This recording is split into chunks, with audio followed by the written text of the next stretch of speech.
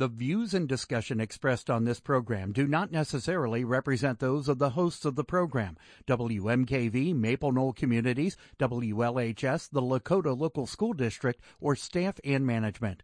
The information and advice presented are educational in nature and not intended to be taken as specific legal, accounting, or other professional advice. Always consult with your own legal, accounting, or other professional before making any investment.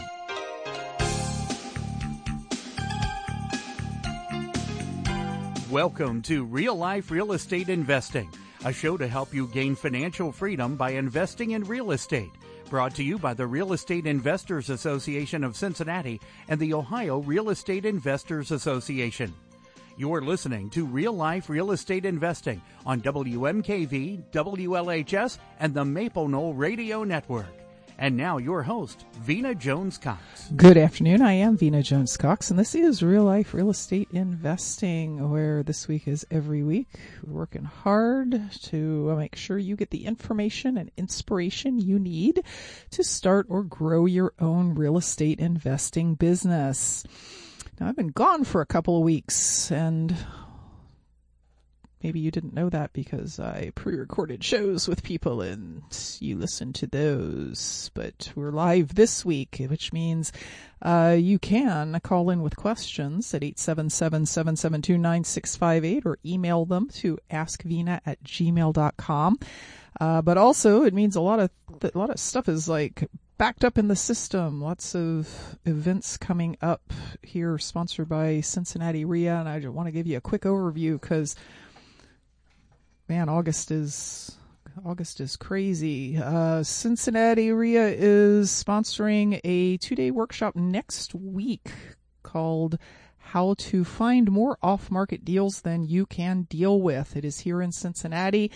It is a live-only event, but it's very worth it, in my humble opinion, because I am co-teaching it along with Pete Fortunato, who's always worth traveling to come and see. And what's really cool about this event is 100% of the tuitions are going to charity for this particular one. So that's not why you're going to come. You're going to come because you want to learn to find all the deals you can handle. And Pete and I have very different ways of going about doing that. And you're going to learn both of those, both the more direct mail marketing side and also the more just go out and network your way into deals and repeat and referral business side. You can get information on that. Time is obviously running out. It's about 10 days away. CincinnatiREIA.com. And I think there's only about 11 seats left in that. Also this Saturday, Cincinnati REIA is sponsoring an all-day online workshop on how to do foreclosures and invest in tax liens. These are two sources of deals that are becoming a bigger and bigger deal as folks are starting to find themselves not able to get those loan modifications they were hoping to get when they didn't pay their payments during COVID. They were let's be honest, they were sort of told they were going to get them, and then it, in many cases, has not actually come to pass. But that means there are sellers out there who need your help in exiting their properties gracefully and dealing with them in pre-foreclosure through short sales is a way to do that, where going to the auction and bidding on their houses is not. So again, information available on that at CincinnatiREIA.com, and that second event is an online event, so you can really attend it from any place in the whole country. So today on Real Life Real Estate Investing, we're tackling notes and mortgages investing, but from a little bit different angle than we've ever talked about it before. We're going to talk about how to maybe create your own note investing business by creating your own notes instead of going out and looking for them and, bidding against other people for them and constantly being in, how do I find another deal mode? Okay, well, just make your own. That's the answer. My guest today is Tracy Z, who has been in the note investing world for a very long time. I often hate to say numbers with particularly women, because I hate to hear the number about how long I've been in the business, because it makes me feel old. But it's been a number of presidential administrations ago. Let's just say it that way. She's joining us today by phone to talk about creating your own notes. Tracy, welcome to Real Life Real Estate. Hello, Vina. Thanks for having me on here. I don't mind saying it's been 30 plus years I've been in the seller finance note investment space. So, experience has to come with some benefits, right? It does. And let me say, you don't look like you possibly could have been in the business that long. Thanks. Because you can't see me, right? Because I got the voice for radio. I've seen you. You definitely. Yeah. I know. I'm kidding. So let's start with something that I think a lot of our listeners, because they're like devoted real estate people, always wonder, like, how does somebody choose to go into the note investing side of the business instead of the real estate investing side of the business? What did your journey look like that made you go, oh, nope, don't want rentals, want notes? Yes, that is a very good question. I grew up in a very small town up by the Canadian border, and I worked for an attorney that did everything. They did real estate closings, they did servicing of some notes and an escrow. They worked with a lot of seller financing, because in rural areas that tends to be a higher percentage of that. Mm-hmm. And they actually would pull records for people who would market to these seller finance note holders. And I thought that was all very interesting. And then I moved to the big city, in air quotes, of Spokane, Washington. And I went to work for this company. That's what they did. They bought and sold seller financed real estate notes. And I went to work there in 1988. And the gentleman who ran that company had been already doing it for 30 plus years himself. So it wasn't a new thing. But they were kind of regional, and I was doing closings for them, and we expanded through the United States, and I was hired. We had to 50 closers. I moved into the underwriting, then I moved into the sales, and I love the world of note investing, that it was backed by real estate. You got this cash flow, but somebody else was paying the taxes and the insurance and the upkeep. And I love notes so much I wanted to buy them, but I wasn't allowed to do that while I worked there. It was a conflict of interest, and I understand why that was.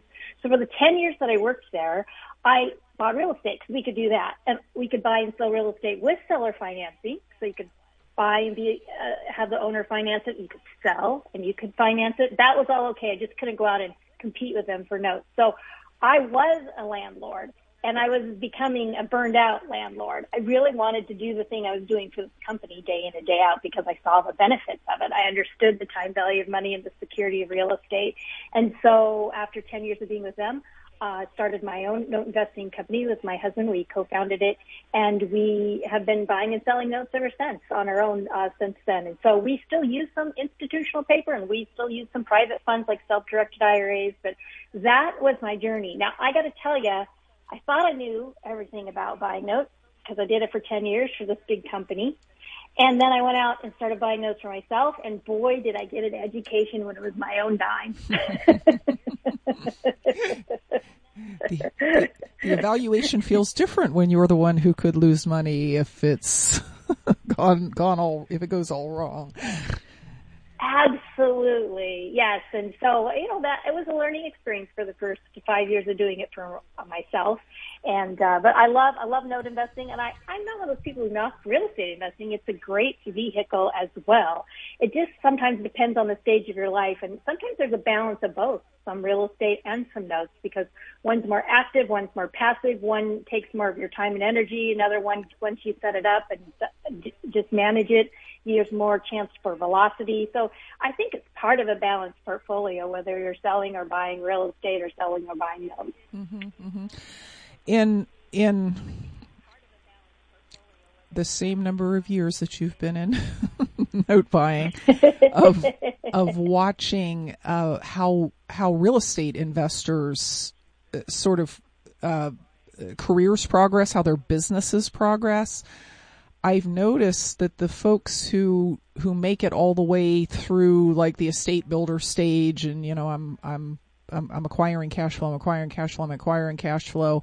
and then into the ender stage, almost 100% of the late stage estate builders and the enders have some or all of their portfolio in notes. Even ones who started out saying, "Oh, no, I'm never going to own a note. Hey, I want the property. They end up going into notes. And honestly, I'm one of them. I 10 years ago, I would have said, "Oh, no. Real estate's my thing. I understand it. I don't need to learn a new thing. I want something that, it's never going to pay off, right? Like if I have a rental property, there's never a day when the tenant makes the last payment and I don't get any more payments, and I don't want any of that." And now I'm finding myself more and more heavily in the note business. And interestingly, a lot of the notes that I do are exactly what we're going to talk about today. They're me starting with a property, turning it into a note, and then keeping either keeping the note or in some cases selling the note off. So we're going to dig into that topic right after we come back from a break. Listeners, Tracy is, if you're in the note business, you already know who she is. Like, she is extremely highly respected and known in that business. And this is a great day to ask her any questions you might have about seller finance notes, and particularly about how to do this thing about creating your own. You can call in your question at 877-772-9658, or you can send it via email at askvina@gmail.com. Welcome back to Real Life Real Estate Investing. I'm your host, Vina Jones-Cox. My guest today is Tracy Z, and we're talking about seller finance notes, but from an angle that you may never have heard of, which is creating them yourself, or maybe helping other people create them. That's another way of looking at this part of your education is, do I want to buy notes, and I know somebody who wants to sell a property, but I would rather buy a note, so I'm going to help them turn the property into a note, and then I'm going to buy the note. That's another way to consider this. I've been involved in some very profitable deals that worked exactly like that. Now, Tracy, let's. I'm gonna direct listeners if they want to hear more about just like notes and how do you buy them, and why would you buy them and things like that, to our archive of, I don't know, hundreds of shows at this point at realliferealestate.com. If you go there and just put notes into the search engine, you'll find 4 or 5 shows where we dealt with that in different ways: defaulted notes, performing notes, how they work, all of that sort of stuff. But I want to focus on, for this show, on this idea of creating seller finance notes. And I'd just like to start by defining, seller finance note might be a new term to a lot of people. Defining what the seller finance note market is, or like what a seller finance note is, and then also like how big is that market? Like, do a lot of people really seller finance properties? Yes, that's a great question, because people think, especially back when we were getting rates under 3% mortgages, they're like, who would seller finance, right? But it happens. It's out there. So the pure essence of seller financing is, I call it, Sam the seller owns a piece of property. He decides he wants to sell the property. Barb the buyer buys the property, but instead of going to the bank and getting a loan, she makes her down payment, and then Sam the seller allows her to make payments over time to him for the purchase of the property. And so instead of her paying the bank, she's paying the Sam the seller. And sometimes Sam the seller still owes money to a bank. Sometimes he owns the property free and clear. But in essence, seller financing is, you've got a seller who owns the property, who lets the buyer make payments to them. So that mortgage or deed of trust is created out of the transfer of the property from Sam the seller to Barb the buyer. She gives back a deed of trust or mortgage and a promissory note, just like she would to a bank, except she gives it back to that person who used to be the seller of the property. They become the note holder instead of the seller of the property, and they might want to keep that note, or they might want to become a note seller and sell that note. Mm-hmm, mm-hmm. Yeah, and I think it might help folks who are still going, okay, that can't be happening that often, to think about, we're not just talking about transactions between somebody who lived in a house and somebody who's going to live in a house. We're talking also about transactions between somebody who was selling a house and one of you guys who offered them payments instead of cash or going to the bank. I mean, we all know that happens all the time, right? We're always asking sellers, well, would you take payments if you got a higher price? And that's our whole goal. So there's not just the homeowner buying a house side. There's also the investor buying a house side and the investor selling a house side. I sell houses on owner financing or seller financing all the time because I can get better prices. I can get a good return. So yeah, they're out there. Do you have any feel for like how big the market is? Absolutely. We run these stats. Back when I worked for the big institutional buyer, we run these stats, and now we get to run them, and it's easier because most counties that record these documents are online, and so we could pull all that data.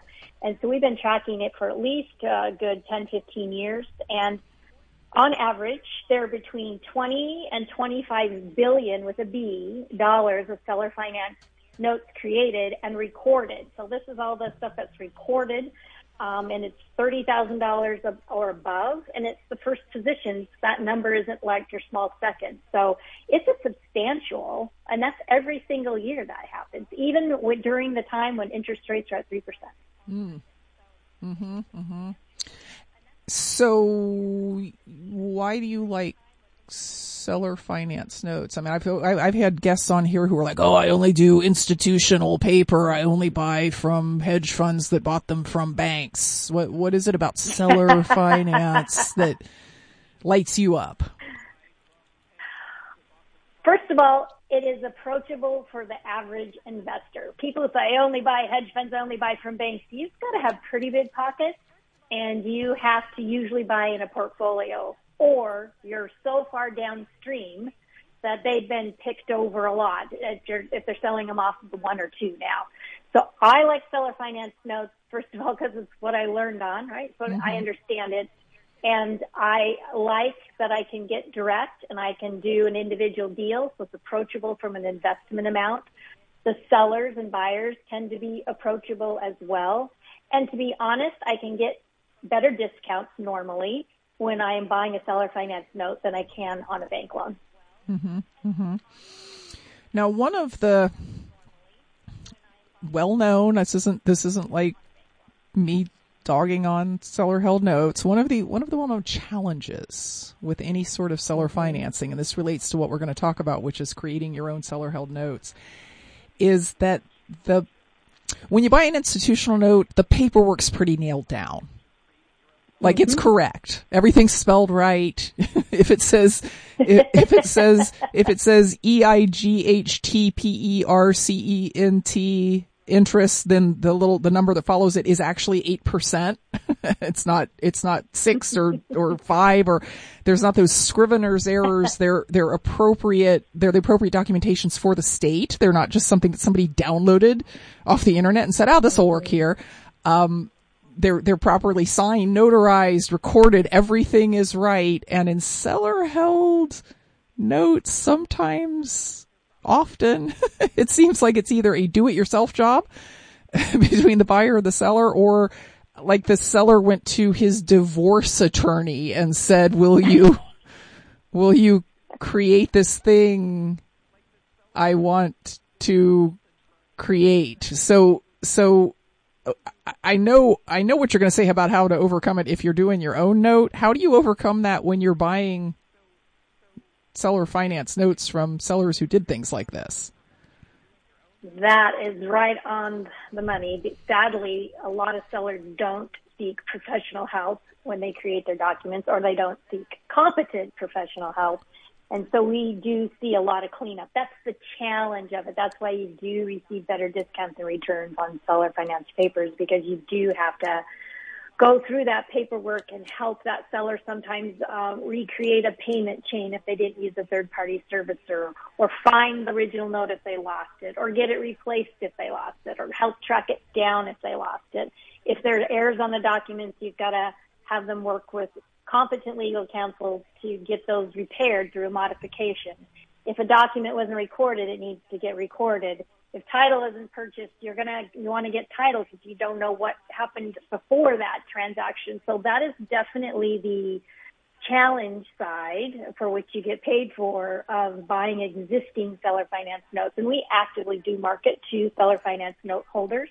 It might be surprising, though, that there are also a good number, between 15% and 17%, depending on the year, of those notes that are created by people that create two or more in a 12-month period, 2 or more a year, and some 3 or 4. So you have this group of people that understand the benefit of creating a note that is marketable on the resale market. And it's not just because they want to sell it. It's also because they know that the things a note investor requires, an institutional note investor on the secondary market, the things they require to buy a note are the same things that make that note more profitable for them if they want to hold that note. So there is a segment of the market, and it's my hope that that segment grows as people become more aware and they understand how to set these notes up right from the beginning, because it makes a difference in pricing. I mean, we might offer 50 cents on the dollar for one note and 95 cents on the dollar for the next note. Well, do you want a 5% discount or a 50% discount? It comes down to your terms and your paperwork and your qualifying. Mm-hmm, mm-hmm. So let's start down that path, because as we were talking about, you know, of all the different things, which one are we going to be able to talk about in 42 minutes? My thought was there's two kinds of people listening who would really benefit from knowing how to do that right. One is the person they've kind of already decided they want to do seller held notes. They either want to invest in them in order to just get a high return, or they want to effectively flip them, right? Get one at a big discount and sell it at less of a discount, right? So just get cash and move on.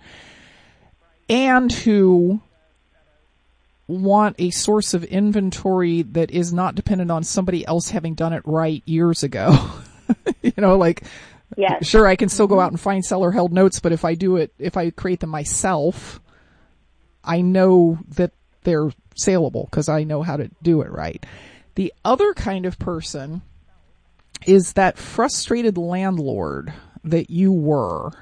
I have met a bunch of people in my lifetime that really liked getting the income from a rental, like they were living off of it. I didn't just like it, that they needed it, but really hated the tenants and the toilets and the drama I would meet them at real estate associations around the country, and they'd be like, "Oh, this would be a great business if it wasn't for the tenants." And I'm like, "Why are you doing what you do? Like, I know it supports you, but if you hate your life and you disrespect your customers, you should probably go find something else to do."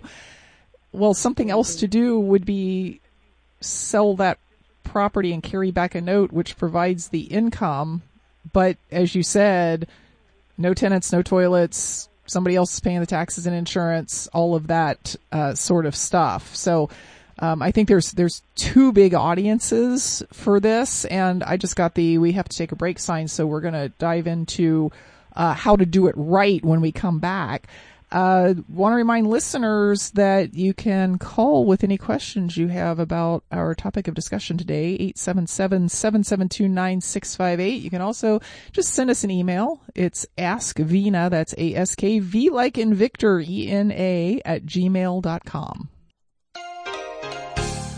Welcome back to Real Life Real Estate Investing. I'm your host, Vina Jones-Cox. My guest today is Tracy Z, who, by the way, y'all are going to be shocked about this, is going to be presenting at the 2023 National Real Estate Investing Summit here in Cincinnati on November 2nd through 5th. Now, I feel a little broken record-y about that, but That didn't sound like a drum roll. That sounded like static. What are you doing over there? It was supposed to be a drum roll. You need to make it like louder or something. I'm going to do it. Oh, hey, Tracy's doing it. There we go. New information. I've been telling you all for several months that there was going to be a special offer for WMKV listeners who would pledge to the station to get your ticket for the summit. And usually we don't release that information until September, but it is actually up on the website right now at wmkvfm.org. When I say it's a special offer, WMKV listeners who pledge for 1 or 2 tickets to the summit also get a bonus course. I'm gonna leave it at that it's a bonus that you're really gonna like, but there's only 20 of them available, so I'm not gonna sell the heck out of it right now, because then we'll get 90 people on the website, and then some of them will be mad because there's only 20 available. WMKVFM.org.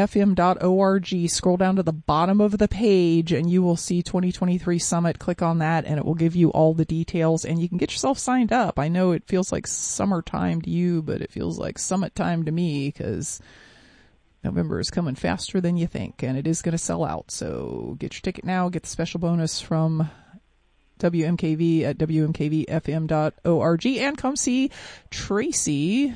Have an hour and a half uninterrupted to talk about seller finance notes and how that works. So, Tracy, let's start with, we keep saying create your own note, create your own note, create your own note. Let's start with what that looks like, because it kind of works in reverse of the way note buyers usually look at things. Note buyers want to start with the note. This actually starts with a property.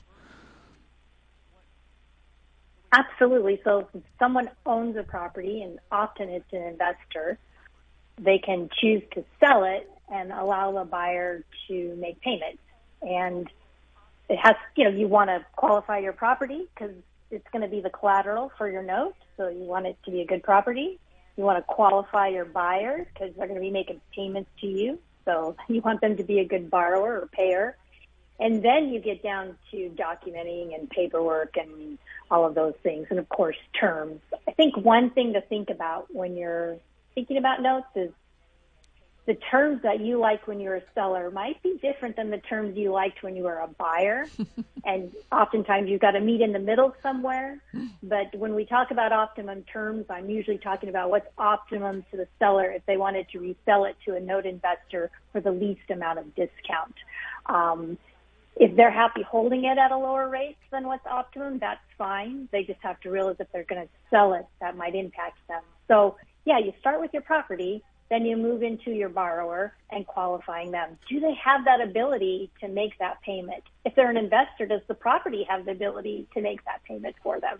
If they're going to live in the property, do they have enough income to make that payment? So you start with your property, then you start with your borrower, and we can keep talking about it from there. So just to cement this in everybody's mind, yes, you are. You as the person who's going to do this are in the note business, but instead of going out looking for a note that already exists, you are acquiring a property, or maybe you already have one. Maybe you've already got a rental that you would like to not have anymore. Maybe you just retailed a property, or maybe you just fixed up a property and you're thinking, well, it would be cool if I could get income off of that instead of, paying this giant capital gains bill this year. Whatever has happened, you're starting with a property and you are then marketing it for sale as, hey, I'll carry the financing, which is extremely attractive. I mean, there's all sorts of very good borrowers who still can't go to the bank and get a loan. They're self-employed. They haven't been self-employed long enough. They have some, credit issues that are very understandable and are in the past, but are still affecting their ability to get a loan. Maybe they just don't like banks. I've met a lot of borrowers who are just like, nope, don't borrow money from banks. Don't like them. Don't trust them. My parents didn't like them. Which banks are bad. There's a huge market for that. So marketing out to the right borrower, and then of course thinking all along, even if I want to hold this for investment someday, either I or my heirs, because some of these are 20, 30-year notes, right, might want to sell it, and therefore I'm going to have it all nice and packaged up. Even though I don't intend to sell it, I'm going to have it all nice and packaged up so that it is saleable should I decide to do that in the future. So it's not just, I met this buyer. They showed me their pay stubs. I really like them. I want to give them a chance. Even if all of that is true, you got to have documentation in your file, or no note buyer is going to be interested at any kind of price that you would be interested in selling it for. So, like, what kind of documentation should we be thinking about getting from these borrowers? I like to say if you're going to be the bank, if you're going to step in the role of the bank and let somebody make payments to you over time, then you need to act like the bank. And so that means you've got to get good at documentation, or you've got to hire somebody who does this every day that's good at documentation. But you definitely want to make sure that if it's a homeowner that's going to live in the property, that they have the ability to repay. So you can use something like a credit application. You can get proof of income like pay stubs. You can make sure that their income covers their debt and their house payment and their taxes and their insurance. And if you're like, oh, that sounds like a bank, well, they do all those things for a reason. And so you want to make sure this borrower is going to pay you. Now, if it's an investor, then you might be looking at their investment track record. You might be looking at their payment compared to the rental income and taxes and insurance and maintenance. So you're either looking that the property can afford to make the payment for the investor, or an investor has some experience, or if it's a homeowner, you're looking to see that they have the ability to make those payments. And when it's a homeowner, we don't have to get all into the weeds today on this, but if it's a homeowner, you definitely want to make sure they have the ability to repay because of something called Dodd-Frank, which can apply to seller financing in certain situations. It doesn't apply when an investor is buying the property, but has the potential to apply when a homeowner, somebody who expects to live in the property, is buying it. And it's beyond just know these things. It's put them somewhere where you can find them later. Scan the application, scan the pay stubs. I often ask for tax returns because banks do. Of course I can ask for tax returns. Although keeping anything that's got anybody's social security number on it requires that you meet certain security requirements about that. You can't just leave them on your desk. Whatever notes you've taken about, got a verbal confirmation of employment from their boss, all of that sort of stuff. And it's not for you. It's for when we call Tracy and ask her to buy your note, and she says, well, show me the borrower qualifications. She's not going to take, they're really nice people and they pay on time most of the time. as proof that any of this is true. It's again about looking into the future and saying, maybe I'm going to need to sell this note because I'm going to need cash for some, vacation, health crisis, whatever, or maybe my kids are going to want to sell the note because after I pass away, they would rather have the cash than the payments. So documentation in a file kept, ready to share with the next potential buyer of the note. What about those terms? Like what kind of terms make a seller-held note attractive to a note buyer? Well, a good interest rate. I used to tell people 9 to 10%, depending on any laws that might restrict that related to usury in your state. And they would go, how in the world can you get that when rates are 3 and 4%? Now, I don't get that response so much anymore now that rates have gone up considerably. But an interest rate that is, in general, in the 9 to 10% range, depending on the property type, higher if it's unusual type of property, just if it's land or mobile land, something like that. But that's kind of the going interest rate there. if it's a homeowner, amortizing is good, 20 to 30-year amortization. Shorter is always better, but as long as it doesn't affect their ability to repay. If you've got an investor in the property, you can look at popping a balloon in there. It may be 10 years. You don't want to make it too short a term because you want to be able to, they have an opportunity to be able to refinance if they've got any credit hiccups. We like to see, in an ideal world, credit rating above 680, but we see lots and buy lots of seller finance notes, but the credit score is far below that. But then it's got to have some compensating factors. So ideal world, 20% or more down payment. Now, I know that's a high down payment. So we like to see at least a 10% minimum on a newer note. We'll consider less if it's been seasoned a long time, meaning they've made payments for a long time. But if you're talking a newer note, 10% minimum. And I suggest if you can't get 20% down, you're only getting 10% down, then just push that other 10% into a second, because then you'll have a very marketable first. And if you do sell the first, you won't take as much of a discount because you put that other amount into the second, and you can hang on to that for cash flow. Some people like to put it all in a first and sell off a partial. That's possible too, but we've got a lot of people out there that are creating those notes, and they recapitalize enough, they sell off enough of the notes to be able to go out and do their next deal, right? But keep some monthly cash flow either in the future or in the second. So those would be my preferred terms. Of course, everything's a little bit, and nothing's ever ideal. We do like to see you set up reserves for taxes and insurance, just like a bank would. That protects you too, because some buyers have a hard time coming up with those annual bills if they're not putting away monthly. And we like that you use a third-party licensed servicer for your state, because they'll collect that payment. They're a third neutral party. They make sure that they follow all the fair debt collection reporting. They do the interest application and the mortgage interest reporting. It just saves you the time and energy and the hassle. And they'll send out late notices, all the things that you don't want to have to bother with. So that's kind of my ideal note about that situation. But we buy lots that don't meet the ideal, but that's where I would start. Tracy, when we come back from the break, we're going to answer some questions that listeners have sent in, some of which are very related to the process you just laid out for us. Listeners, if you have any questions, you better get them in quick. Probably the best way to do that at this point is askvina@gmail.com. We'll be back right after this. Welcome back to Real Life Real Estate Investing. Talking today to Tracy Z, who is a note buyer, note expert, note educator, and will be one of the approaching 20 featured speakers at the 2023 National Real Estate Summit here in Cincinnati on November 2nd, 3rd, 4th, and 5th. Again, word to the wise, go to wmkvfm.org,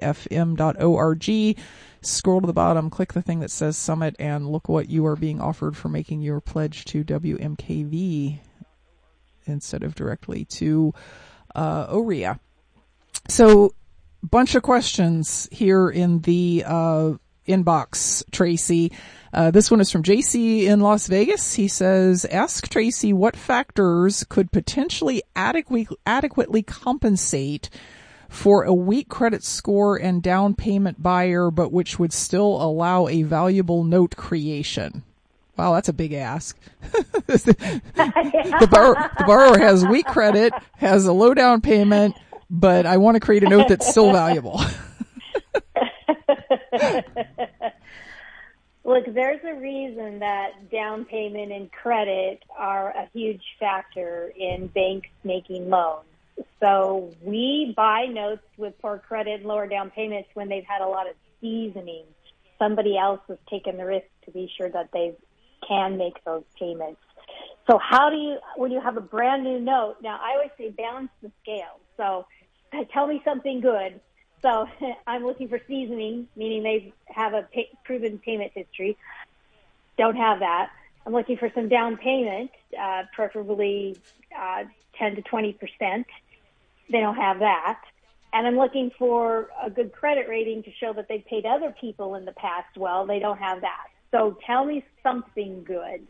And you can usually get away with maybe 2 of the 3, but you can't usually get away with 3 of the 3 unless you want to take the risk, season that paper up the payments for a while, and then maybe an investor will look at it. The very minimum, maybe if I loved the property, loved the area, it was not a problem, it's not a state where it was long, drawn-out, expensive to have to foreclose if we needed to. I don't buy notes to foreclose on them, but that's my last recourse. If you sent me a note and I just loved it for some reason, you told me something good about it, I might do a partial purchase on that. I might say, I'll buy the next 10 years of payments.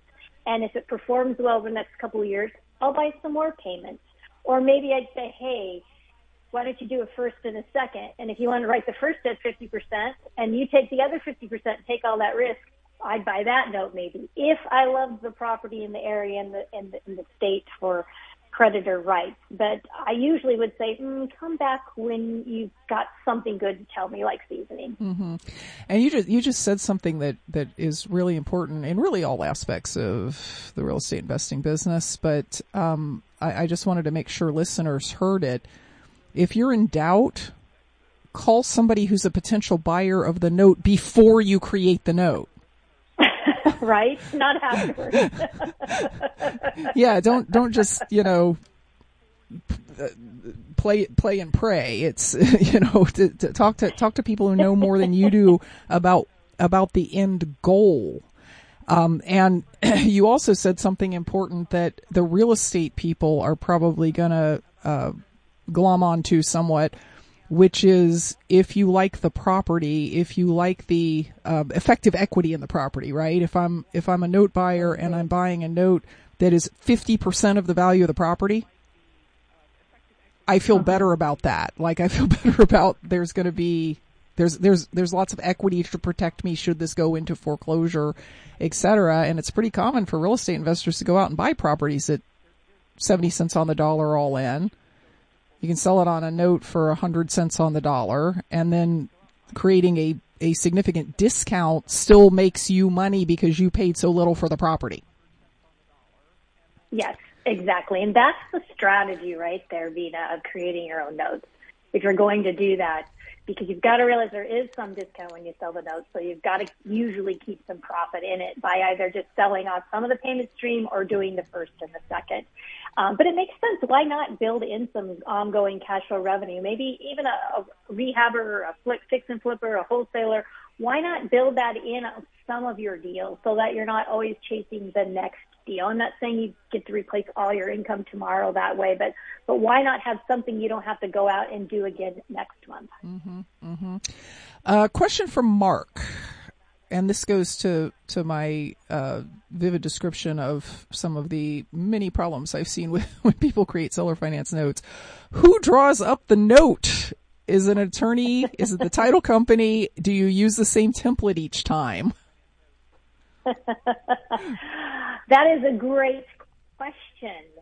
So I suggest you use either a title company if you're in a state where title companies customarily prepare documents, or an attorney, but not any attorney. Make it a real estate attorney that's experienced.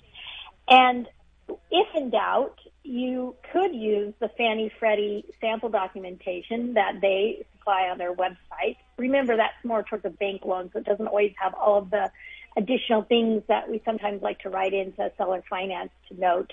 But that is always a great place to start. And there's one more option that's available to people now. And there are companies out there, mortgage loan originators, who customarily prepare documents for banks that will now prepare them for seller financing for reasonable fees. And so they're out there. You just got to find people who are qualified. So any of those entities are, I believe, qualified to put together a good package. Okay, we have about 1 more minute to answer this question. In terms of creating notes, what areas and price points are the best for success here? And I think he means David is from California. I don't think he means like is San Diego the best? I think he means like is it like a C neighborhood, B neighborhood, A neighborhood? Yes, I think that interesting that there's seller financing in all 50 states, but some states have more seller financing. And some states are more desirable to note investors. So I often look at, is it a judicial foreclosure state or a non-judicial foreclosure state? So most of us like the non-judicial foreclosure states if we had to enforce our rights, that it would not take as long or cost as much and get drawn out, because the longer it gets drawn out, more damage often happens to a property. So if you can avoid that, if you underwrite it well up front. But what's the sweet spot? Well, I can tell you that based on the stats that we see of what's mostly seller financed. So it tends to be your median average valued home or less for the area. That's where we see most of the seller financing come in. So on a national basis, it's like a $240,000 balance. But by area, you can break that down, and it's usually at the median or below. That's the sweet spot. It's definitely your affordable housing range or your average housing range. And I would say non-judicial states tend to be more favorable as well. But I like them in a regular area, but we buy notes in rural areas. You just have to be careful they're not too rural, that there are opportunities for resale or for making employment income, or the people have income. We do notes on land and mobile home and land. I mean, this isn't just your bread and butter residential, a lot of mixed use property where there might be some commercial and residential use. You just have to watch that your investment to value, like you were speaking of earlier, is lower on those higher risk types of properties. Tracy, unfortunately, we are out of time. Appreciate you being here today to educate us about how to create our own notes, and also looking forward to seeing you at the 2023 National Real Estate Summit. Again, WMKVFM.org for more information about that. We will be back next week with more information to put you on the path to financial independence through real estate investing. Until then, happy investing.